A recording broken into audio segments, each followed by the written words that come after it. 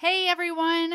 Okay, so for today's episode, I am going to share with you some of my experience as a post-adoption caseworker so you can understand a unique perspective because a lot of people who become adoptive parents never are even assigned a post-adoption case manager, and a lot of people don't even quite know what that is or how they get assigned. So I wanted to give you my perspective.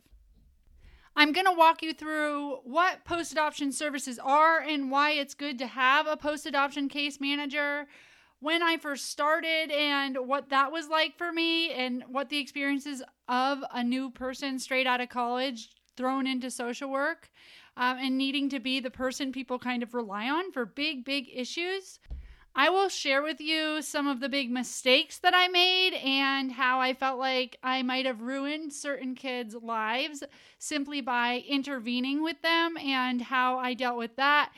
And finally, I will share with you some of the biggest lessons that came out of going in for home visits, meeting with parents, and meeting with my supervisors who were so good when I came to them and said, I think I ruined this child's life. So hopefully you can learn from my experiences and mistakes. Let's do this. Hi, I'm Rebecca Britt, and this is the Stable Moments Podcast, the show where we discuss all things related to the foster care system and early childhood trauma, from foster parents, trauma experts, former foster kids, and beyond. We'll take a deep dive into the complexities of the foster care crisis in an effort to better understand how to fix it.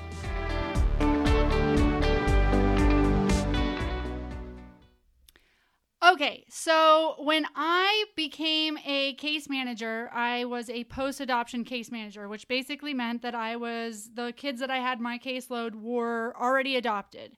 And what I interpreted as a breakdown of the system was that not every child that gets adopted gets immediately assigned a post-adoption caseworker. And I thought that was the reason for a lot of the issues. A lot of the families that were on my caseload, they had their child adopted for a year, a couple years, and it wasn't until things got unmanageable or they wanted to give the child back, literally, that they were given my number and they said, here's a post-adoption case manager that can kind of help you. And so I was always thinking, why don't you just give them the post-adoption case manager as soon as they're walking out of the courthouse so that they have that resource?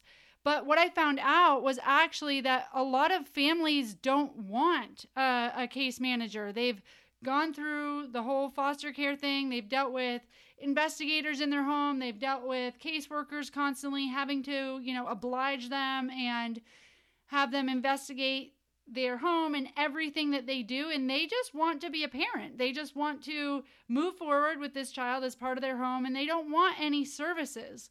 So that made a lot of sense to me. But I felt like a lot of these families, if they were given more resources, would have done better and wouldn't have gotten to such a point where they felt like they were at the end of their rope. Because many of us know that when you are having a child in foster care, you have a bunch of resources at your disposal. You have the state, which the child is officially in the custody of the state. You have monetary support. You might have transportation if the child needs to get to a certain appointment. You have somebody like a case manager that's setting up therapist appointments for you or doctor's appointments. So you are able to rely on the state heavily if you need to for all of those supports. And as soon as you sign on the dotted line, you have to do all that like a typical parent of any child. You have to set up all the therapy appointments.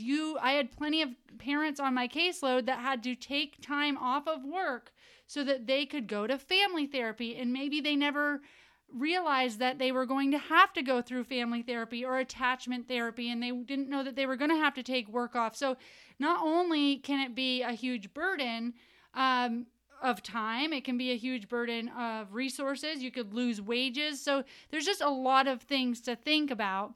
And a lot of these parents didn't even know to fight for monetary benefits like adoption assistance, which can follow you after foster care if you know how to advocate for those things. So I understand why parents don't want any services and aren't necessarily hooked up with post-adoption services right out the gate. That was my situation in Vermont, but maybe in other states you do get hooked up with post-adoption services right away. And I think in some states there might not even be post-adoption services. So you run the whole gamut depending on, of course, where you are adopting out of. But what a post-adoption caseworker does is they can hook you up with services. So I had a lot of people on my caseload that they needed their kid to go see a psychologist, or they needed community behavioral help, or they needed a mental health counselor, or they needed swimming lessons.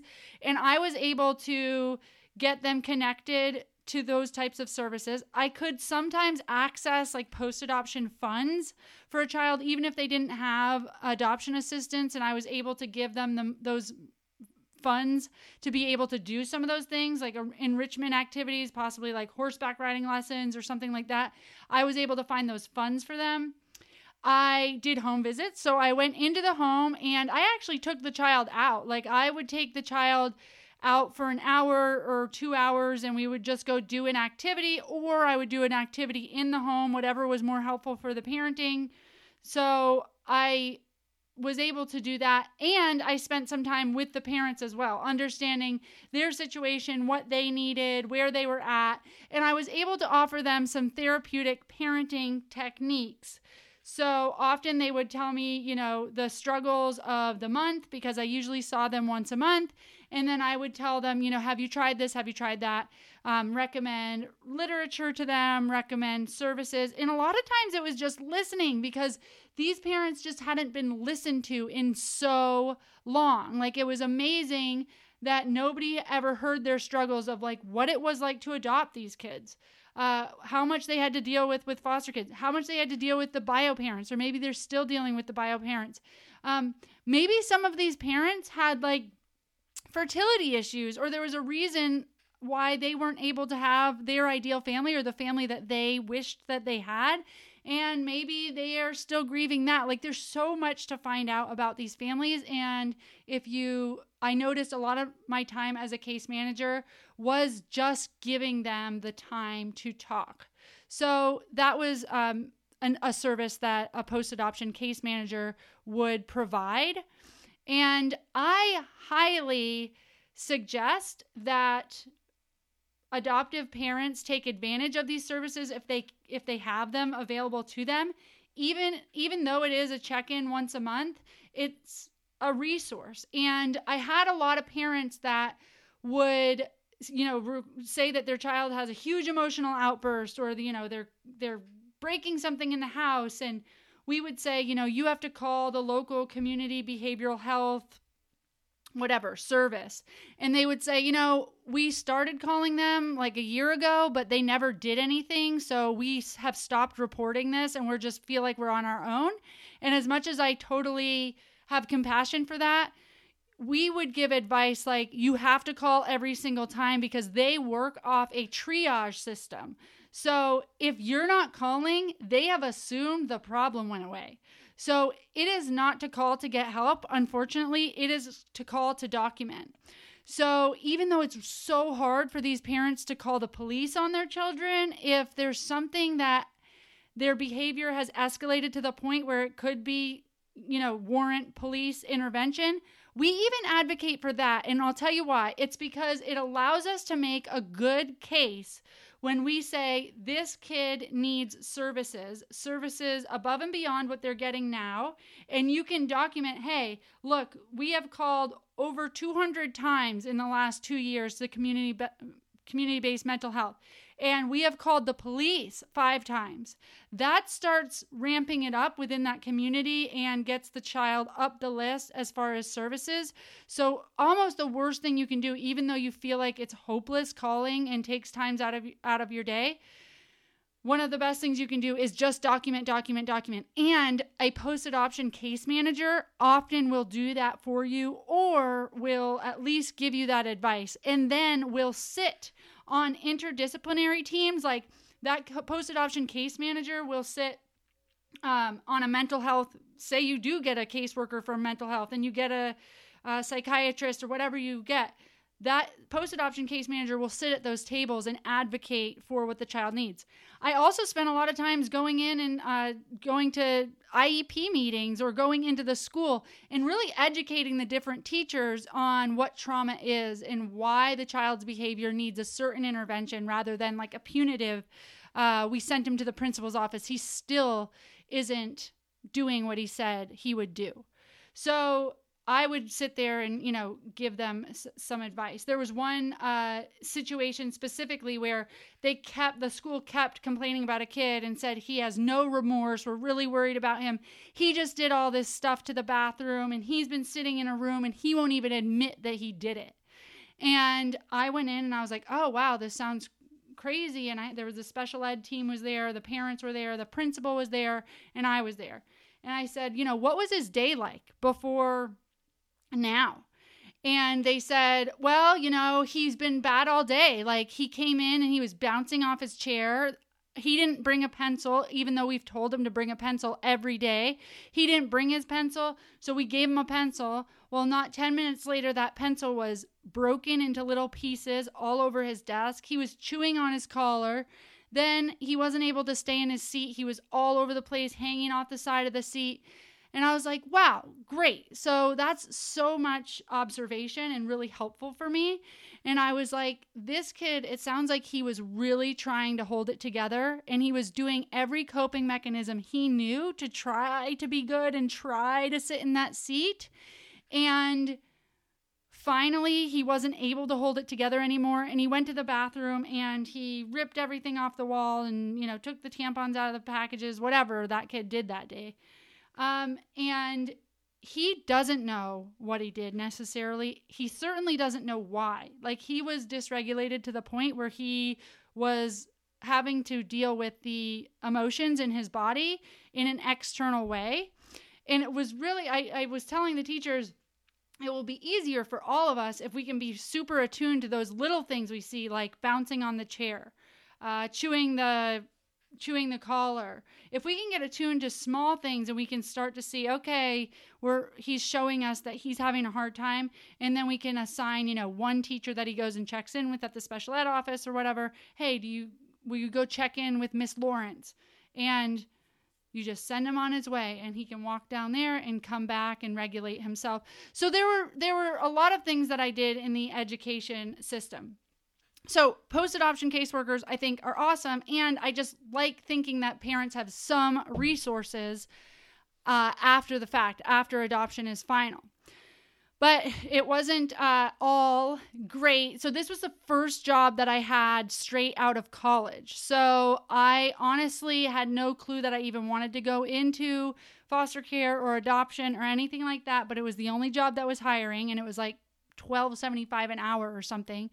And I remember sitting in the interview and I told stories. My cousins, I have two cousins that were adopted out of foster care, and they were actually abused in their foster home. And one of my little cousins had like 3rd-degree burns. She had been burned for peeing her pants, and the other one was abused by foster parents. And they were both diagnosed with reactive attachment disorder. So I had known some of the issues that kids with reactive attachment disorder had and understood the struggles that my aunt had to go through raising those kids. So I think that's what got me the job, because I had some experience with kids that had diagnosis that had to do with attachment and trauma of early childhood. So I was hired. But I also remember that one of the first families that I met with sat me down. They had 5 adopted kids, and I met with them to talk about one of their children. And I asked, how old is she? And the dad flew off the handle and was like, you don't even know how old my daughter is. He's like, we spent all this time driving into the office, and how many days old are you in this system? Let me tell you something. If you died tomorrow, I wouldn't come to your funeral. And I'm like, okay, hi, my name's Rebecca. So I remember him being super aggressive, but I also remember thinking, wow, like this adoptive dad cares so much about his kids and he's super frustrated by the turnover of social workers. He doesn't care about anything besides what progress we're going to be able to make and what progress we've lost by now having a new social worker in my position. So I went to my supervisors to let them know what had happened, and they were like, we heard him yelling at you in there, are you okay? And I told them, well, he just seems like a really passionate dad that cares about his kids. And they were like, okay, you're gonna do great in this field if that's what you took out of that. So I was feeling pretty confident after that interaction, but I remember mistakes too. Like one time I was at a home visit and I was playing with one of the little girls on my caseload. And I don't know, we were just having normal, like, get to know you conversation. And I said, wow, you must take after your dad more because you're so tall and your mom's so short.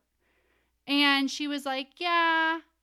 And then I felt so stupid because she's in her adoptive family's home. So these were not her biological parents. Obviously, she's not going to look like or have the genetics of her adoptive parents. So that was just me, like, realizing how insensitive and, like, unaware and silly I was and green I was. The child didn't seem to notice, and I did tell my supervisors afterwards just because I was afraid that I might have like caused some damage or caused her to question why she doesn't look like her parents or trigger her to wish she did. I was nervous that I had caused pain, and so I outed myself. But that was one situation where I learned from. I remember another time I went to a home visit and the child was there and we were scheduled to play, and I came in and started to try to interact with him, and he was really standoffish and started to kind of get nervous and was acting a little silly, like, you know, really giggly and over the top and what I would describe as dysregulated. And he was really hanging on to his adoptive parents really tightly and hiding behind them, and to the point where they were like, come on, you need to play with her. Come on, this is your time. You need to play with her. And he started getting kind of out of control and throwing different things and then crying and then in hysterics, and none of us really knew what to do. And they were looking at me like, okay, this is your problem. Like, you're the social worker. What should we do? And then it turned quickly to like, listen, he doesn't usually act this bad. And they looked right at me and they were like, can you leave? And so I drove back to the office. I told my supervisors what happened and realized that that child, like the last time he saw a social worker come into his home, he was removed. And I did not do any of the preparation for him. Like, hey, I'm Rebecca. I'm here to help your parents have a better relationship with you. Or I'm here because your parents are your forever parents. And that's what we do at my office, is work with forever families. Like, I could have said anything that would make him feel like he wasn't going to be removed. And, or even process with him like, geez, social workers have been kind of sucky in your life. I promise that I am not going to do what other social workers did. I'm not going to remove you from your parents. I'm here to just hang out with you. Would that be okay? I didn't acknowledge any of his feelings. I didn't acknowledge his experience. I didn't even tell him why I was there. And I learned that it's really important to kind of explain to kids who you are, why they're there, and what's happening. So, for parents, my advice would be, if you're going to a new place, letting the kid know, like, we're at this new place, this is what we're going to do here, and then we're going to leave after, like, explain the whole thing. Or if you're a program director, or if you work with kids, like, and you're just meeting them, letting them know, like, oh, you're going to come every week, and I'm going to see you, we're going to do these types of activities, and then you're going to go home with your parents. Rather than assuming that they know what you're there for, because I really triggered that kid. Like, I freaked that kid out, and I went back to my supervisor and I was like, I am pretty sure that I just like ruined this kid's life, and I made things horrible for the parents. Like, I left in full meltdown and wasn't helpful at all. So I was surprised that they even wanted my services, but I did go back to that house and we processed it. Like, I told him I was so sorry for last time, and let me tell him what I did, and let me tell him about my job, and that I'm all for forever families, and that's actually what my job is about. So I was able to smooth that over, but holy smokes, I had a lot of learning to do in that first year. One thing that really helped my learning, though, was I was always super introspective. So I totally went to my supervisors and asked them, like, this is what's going on for me. This is what's going on for this family. And one of those times is I did not like one of the moms on my caseload. I felt really bad for the kid. I felt bad that the kid was in her care. The kid didn't like her, and she seemed to not care about any of the therapeutic parenting techniques, was really set on, how she was raised, and it was the right way to do it. And I just didn't feel like I was being of help, and I really felt bad for the kid. So I started talking to my supervisor, and I was like, I just don't like this parent. I don't like spending time with this parent. And she was like, well, let's unpack that, because we don't not like people on our caseloads. Like, that's not our job. And, she basically gave me a therapy session myself, but we found out that she had very similar qualities to my own mom. And, a lot of moms and daughters have sticky relationships. And although my mom and I have a great relationship, there's definitely things that have been sticky in our past. And this woman reminded me so much of my mom that I couldn't set aside my relationship with my mom and my relationship with this woman. She was triggering me like my mom triggers me, and that's called transference. So yay, lucky me, I get to learn a bunch about that and realize that when this person speaks, I actually see them as my own mom and get in these power struggles with them, which is so sad for this mom that's on my caseload that expects to have this objective social worker come into her life and give her the respect she deserves, and the social worker's not able to separate her from her own mom. That's sad. So I'm glad that I was able to work through that with my supervisor, who was awesome, and see her and my mom as separate people. But that happens. That's the thing, is we're working with social workers that we expect something out of, or our healthcare workers, or our police officers, or, whoever we work with, that we expect a certain level of professionalism, a certain level of training. And we're really dealing with humans, right? We're dealing with people that bring all their own stuff. And I feel like you're not going to be an effective caregiver, social worker, therapist, person that serves other people if you are not constantly working on your own stuff, like what you bring to the table, and not really open to all the mistakes you make, and that it's a learning experience. And I can't say enough about the environment I was in, because they allowed me to come and lay all of my mistakes at their feet, and they appreciated me being introspective and learning. But I could see in an environment where, had I went to a supervisor and said, I really don't like this mom, and they rolled their eyes and said, yeah, I don't like her either, that would have been, probably wouldn't have allowed me to do the work that I needed to do at that time to realize how I was contributing to the negativity in that relationship. So a lot of it was supervision, or having a positive environment in which I could learn. So there was so much in that first year. But some of the big lessons I've learned. So there's 2 big lessons that I learned that I think they're the crux of what I lean on today. So there were a lot of parents that I was frustrated with, that heard what I said but didn't do it, didn't really understand therapeutic parenting, didn't understand the impact that trauma had on their kids, and continued to do things like every time I would show up, they would report everything their kid had done wrong, and they would tell the kid, tell Miss Rebecca what you did. Tell her what you did this week. She lied about this. She stole from school. She's been hoarding food. she knocks down her younger sister, it would just be, they would report. So then the child, which I had learned that trauma causes shame and they already feel worthless, the child would be sitting there getting reported on, feeling less and less and less.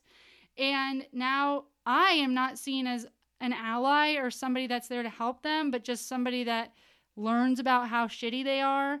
So I would go into that situation and I would try to tell parents like, okay, can you tell me one positive thing? But there were some parents that just wouldn't do that. And I got so frustrated and I went back to my supervisor and I was like, these parents don't get it.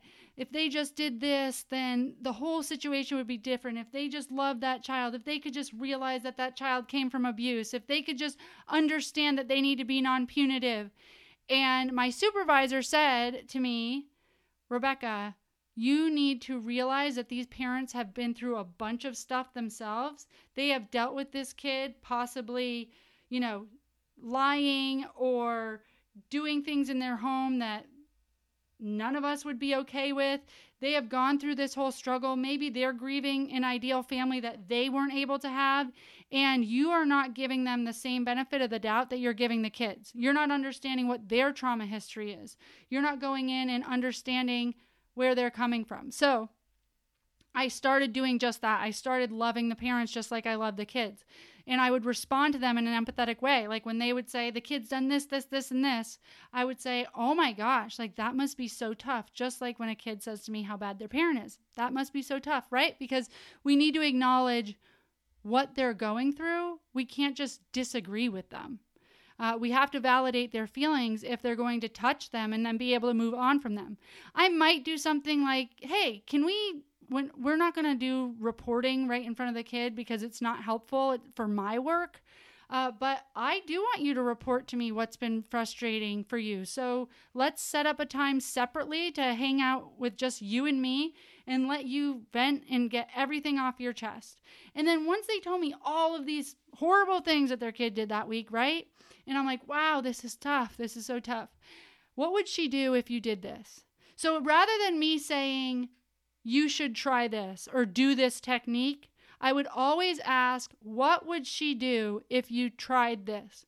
Because I wanted to honor the fact that they are the parent. I don't know, because how many times have you, like somebody might say about your kid, like, oh, well, you should just give her, a snack bin that she can choose her own snacks out of, and that'll solve things because it worked for me. And it's like, okay, well, when it's a snack bin, she still grabs it and comes to me and asks me to open it and whatever. It doesn't work for my family. So you want to hear what works for their family. So I would always say, what would she do if you tried this? And then she'd go, oh, well, she wouldn't do that. Or she would cry. Or I don't know. I've never tried that. And so we would go through a list of what we could possibly do. And when we got to something that they hadn't tried or that they would be willing to try, then I'd say, okay, well, let's try that. Like, just try it once while I'm gone and let's see what happens. I have no clue. It might be a complete disaster, but let's try. We're kind of in this together, right? So then I would come back the next time and we would work on it together. It might have not worked. It might have, she tried that and it worked for 2 days, but now she's onto it. It doesn't work. And then I could talk to the kids separately and I would hear the same things, their issues with their parents, how they weren't fair, how they didn't understand them, how they think that they're just being bad, but they really have these high expectations of them. And I would acknowledge that. And then I would ask them, what would your mom do if you asked her this? And they'd go, oh, I haven't tried it that way. And we could work through it that way. So one of my biggest lessons that I took out of all my post-adoption work was to love on the parents as you do the kids. And to realize that every single person you encounter is worth the same respect and understanding and compassion and empathy as any other person. There isn't like the parents or versus the kids or the school board, which needs to learn, or, the community mental health, they need to learn, or this therapist needs to learn. Like if we go in and we approach each one like they're humans and we can have this like empathy and compassion for each person, then we can usually make some headway, right? Okay. So That was one of my biggest lessons. My other biggest lesson was really a therapeutic parenting technique that I came across in like almost every single home. And it was so frustrating how many parents do this. And you know what? This is not related to foster and adoption, although I think it happens more because they feel so bad that they kind of lean on the lenient side of things. But it is disengaging, or parents engaging with a kid, or allowing negotiations. So I got this over and over again, basically just teaching parents how to disengage, like to give an objective or give a directive and following through. So I wonder sometimes if it's because I was a social worker there and they didn't want to be like too stern, but so many times I would go into a home and they would say like, okay, you need to pick up your toys before we move on to the next activity. And they would start just moving on to the next activity. And they're like, hey, you're not going to be able to play that next activity unless you pick up your toys. Then the kid just starts playing the next activity. And they're like, did you hear me? I'm about to come in there and I'm about to take away what you're playing with if you don't go back. I'm getting closer. Are you going to make the right choice?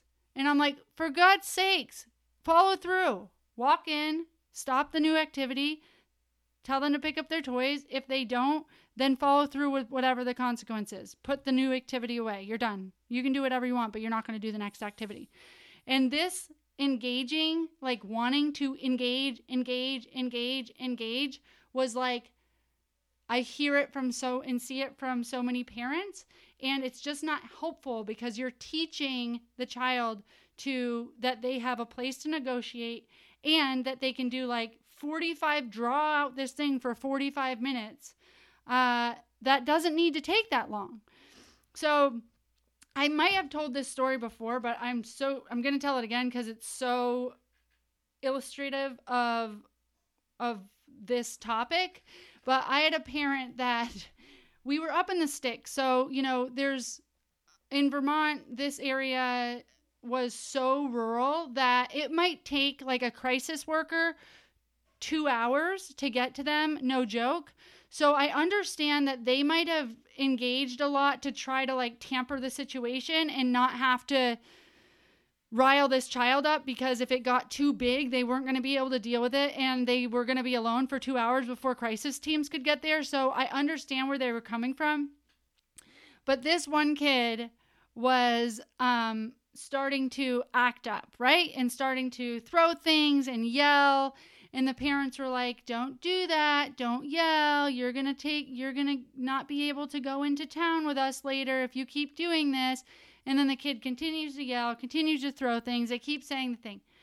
So I had to show them. I said to the kid, Christian, if you obviously are not ready to move on from this activity, when you are ready, I'm going to know, because you're going to have your bottom in this seat and you're going to be drawing on this piece of paper. And then I disengaged. I said nothing. And he started throwing things still. He was pushing the table. He was laughing in my face. And the parents were like, you need to sit at the table. And I looked at them and I said, no directives. We're done talking. He already knows. He knows exactly what he needs to do, and he can do whatever he wants to do, but we're not moving on until his butt's in the seat. But we are disengaging at this point. And so we were silent. I even told the parents to turn their back on him. Like, do not give him any of the attention that he's wanting for this bad behavior. So he goes to the kitchen or whatever, and he gets pepperonis, and he starts throwing pepperonis at my face. I turn away. And like, I could feel the parents crawling out of their skin because they just wanted to tell him, like, just sit in the chair. Maybe, and they wanted to say things like, you'll get ice cream after if you sit in the chair. Like, they were just so uncomfortable with the in-between of just letting him freak out, melt down, whatever he needed to do. And I was like, completely no emotion. I was just like, I'm not engaging with you while you're like this. I'll let you be dysregulated for as long as you need to be, but you're not going to engage me in it. So he got really mad, like threw the vacuum, broke the vacuum, was throwing chairs. We had to like hide. And then he goes outside. So I did want to keep eyes on, but I was like, we are walking way far behind. Like, we don't even want him to see that we're seeing what he's doing. We are ignoring. So he did everything he could do to get our attention. Like, he jumped on the tractor, which was like a lawnmower, and started riding it all around. Mind you, he's like 7 or 8. And I was like, God help us, we are not intervening. And I knew this little farm boy, like, he could run it. But he was whipping it in drive, ripping it into the reverse, spinning the tires, like making mud go everywhere. And I'm like, oh my gosh, like, please don't let this end in an injury where I am totally liable because I told them not to intervene. But I just knew we had to make it, like, we had to stand our ground because these parents have never seen that happen. He starts throwing rocks at the windows. Okay, so eventually he like slowly comes in the house. Like, this is like an hour later, or I want to say like an hour and a half. Slowly comes in the house and like sits next to the chair and puts his elbow on the seat of the chair. And only at this point, because I want to make sure he remembers the directive, did I say, wow, it looks like you're almost ready to move on. I will know when you sit your butt in the chair and you're drawing on the piece of paper. And he kind of gave me like a face, like, you're stupid. And like, you know, sat there not getting in the chair. But now I knew he remembered the directive. I said it one more time. We probably sat for another 20 minutes. He slowly got up on the chair, but was like halfway in. He got up in the chair and ripped up the piece of paper, broke all the crayons. Finally, he grabbed a piece of paper, started drawing, and I was like, cool. We're ready to move on now. And I ignored everything I ignored all of the stuff, and I didn't process that with him because I didn't feel like that was the time. What I did say is, before we move on, we need to pick up your mess. And I was like, I bet you can't do it in 10 seconds. And I ran, and he ran, and we cleaned up his mess. And then I did say, can you tell your parents that you're sorry for the mess? And he looked and he said, sorry. And then we moved on. So we were able to do repair of the relationship. He was able to listen, and it wasn't this constant thing. That's what happens if you let this get out of control, right? So the disengaging thing, I think already, like, I'm seeing it. I'm a new parent, right? I have a 15-month-old, and he's already starting to like scream, and he wants to be picked up, so he screams. And at first, my response was like, oh my gosh, what do you need? And I'd pick him right up, like, you're so loud. But I stopped. I was like, no, we are not getting picked up if you're loud. And what I had to make sure I did, though, is when he screamed, I ignored it. But the second he wasn't screaming and asking me to pick him up, like with his hands, I needed to make sure I swooped in and did what I said I was going to do, or pick him up to show him that's how we ask. So I know that this seems like typical, like, yeah, reward the good behavior, follow through, blah, blah, blah. But I'm telling you, I saw it over and over and over and over again. And I swear that disengaging is harder for parents, foster adoptive parents, because they feel like they're being punitive by following through. And I'm here to give you permission. Follow through is not being punitive. Telling a kid, why would you do that? Why would you make a big mess? This is stupid. That is punitive. That's shameful. But saying like, hey, you're dysregulated right now, so I'm going to need you to do this before we can move on without any emotion, that's not punitive. That's being structured. That's giving a kid exactly what they want, which is knowing how far they can push it and who the parent is. And you need to be the parent. You do need to be the parent. And we need to do that too as caregivers. Structure is so important. A kid needs to know where the boundaries are, what they can get from you, what they can do in front of you, what you'll help them do. And if you allow the negotiation, it's just murky. It's just murky. So make everything clear. that's just one of the biggest lessons that I absolutely learned. And I swear I could write a book on disengaging, but I see it so often, even with parents negotiating, like for Xbox time, like, hey dude, it's time to get off your Xbox. And he's like, 30 minutes. And they're like, 15, 25. What is that? What is that whole deal? You said get off the Xbox. Now, if the kid came back and said 30 minutes and the parent said, you can have 5 more minutes to wrap up your game, okay. There's a little negotiation there. I get it. Maybe the kid doesn't want to like shut it off immediately. But this whole like, I'm going to keep asking for more and it's never what you say goes, not helpful. And you're really making problems for yourself later. And I'll tell you, if this is a service provider listening, you definitely have to set the right example for parents, right? And set good boundaries so that they can see that you're willing to do it and that they can do it. Empower them to be able to do it. I also learned early that we are all human. Life is messy. It's not my job to fix things. And I think as mentors, service providers, parents, we feel like our role is to fix things. And I think that this is why we intervene so quickly. We don't like to disengage because we don't like people being upset. You know, I know that when I'm on a car ride with my son, like I sit there sweating the moment that he's going to wake up and cry. Like, because crying can't happen because he needs to be happy in the car. And I don't know if that's just a mom thing or if I'm weak. But I get this like, oh, if we could just fix everything, if everybody could be happy. But it's not my job to make sure he never cries. It's not our job to make sure that people don't have problems.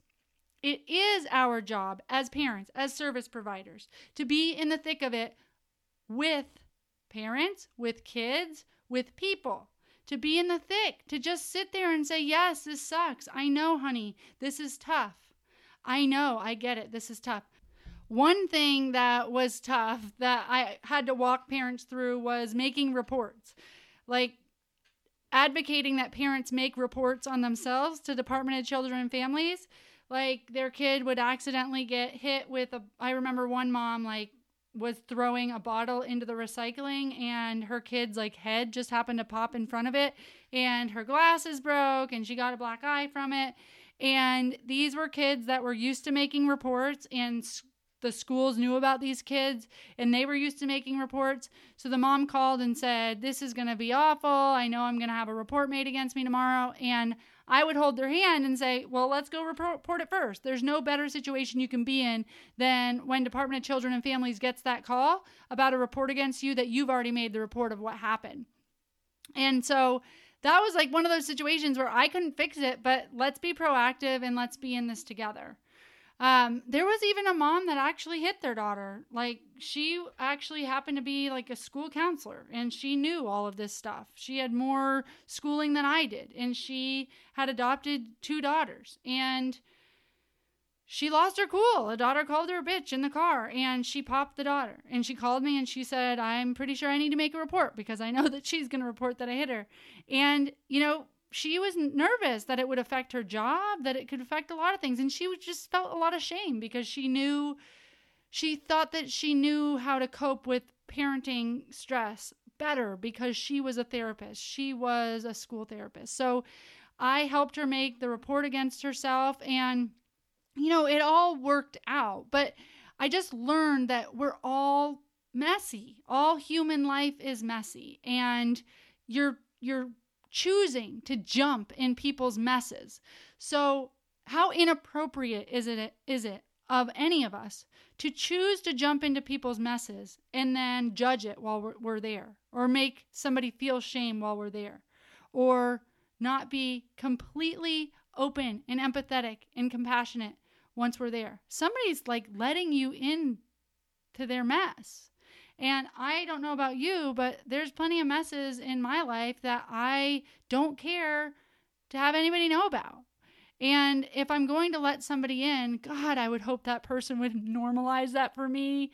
I would hope they would be empathetic and tell me it's going to be okay, you know? So we have to be that person. So if you're going to choose to go into people's messes, choose to do it in a way that is only empathetic and has nothing to do with you or your ego, but it has to do with them and you're really being of service. So that's my post-adoption experience in a nutshell. As always, I hope this gave you all a little bit of a different perspective, regardless if you are program directors, foster parents, adoptive parents, biological parents. I think these lessons could be helpful for anyone in this space. Next week, we will be talking to someone who works to create policy in the Department of Children and Families.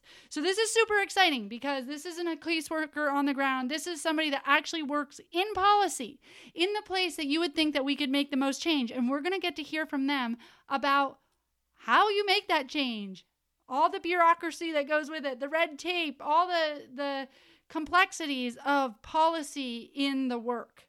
So I am excited to bring that to you. I hope you guys stay safe and stay well. See you next week.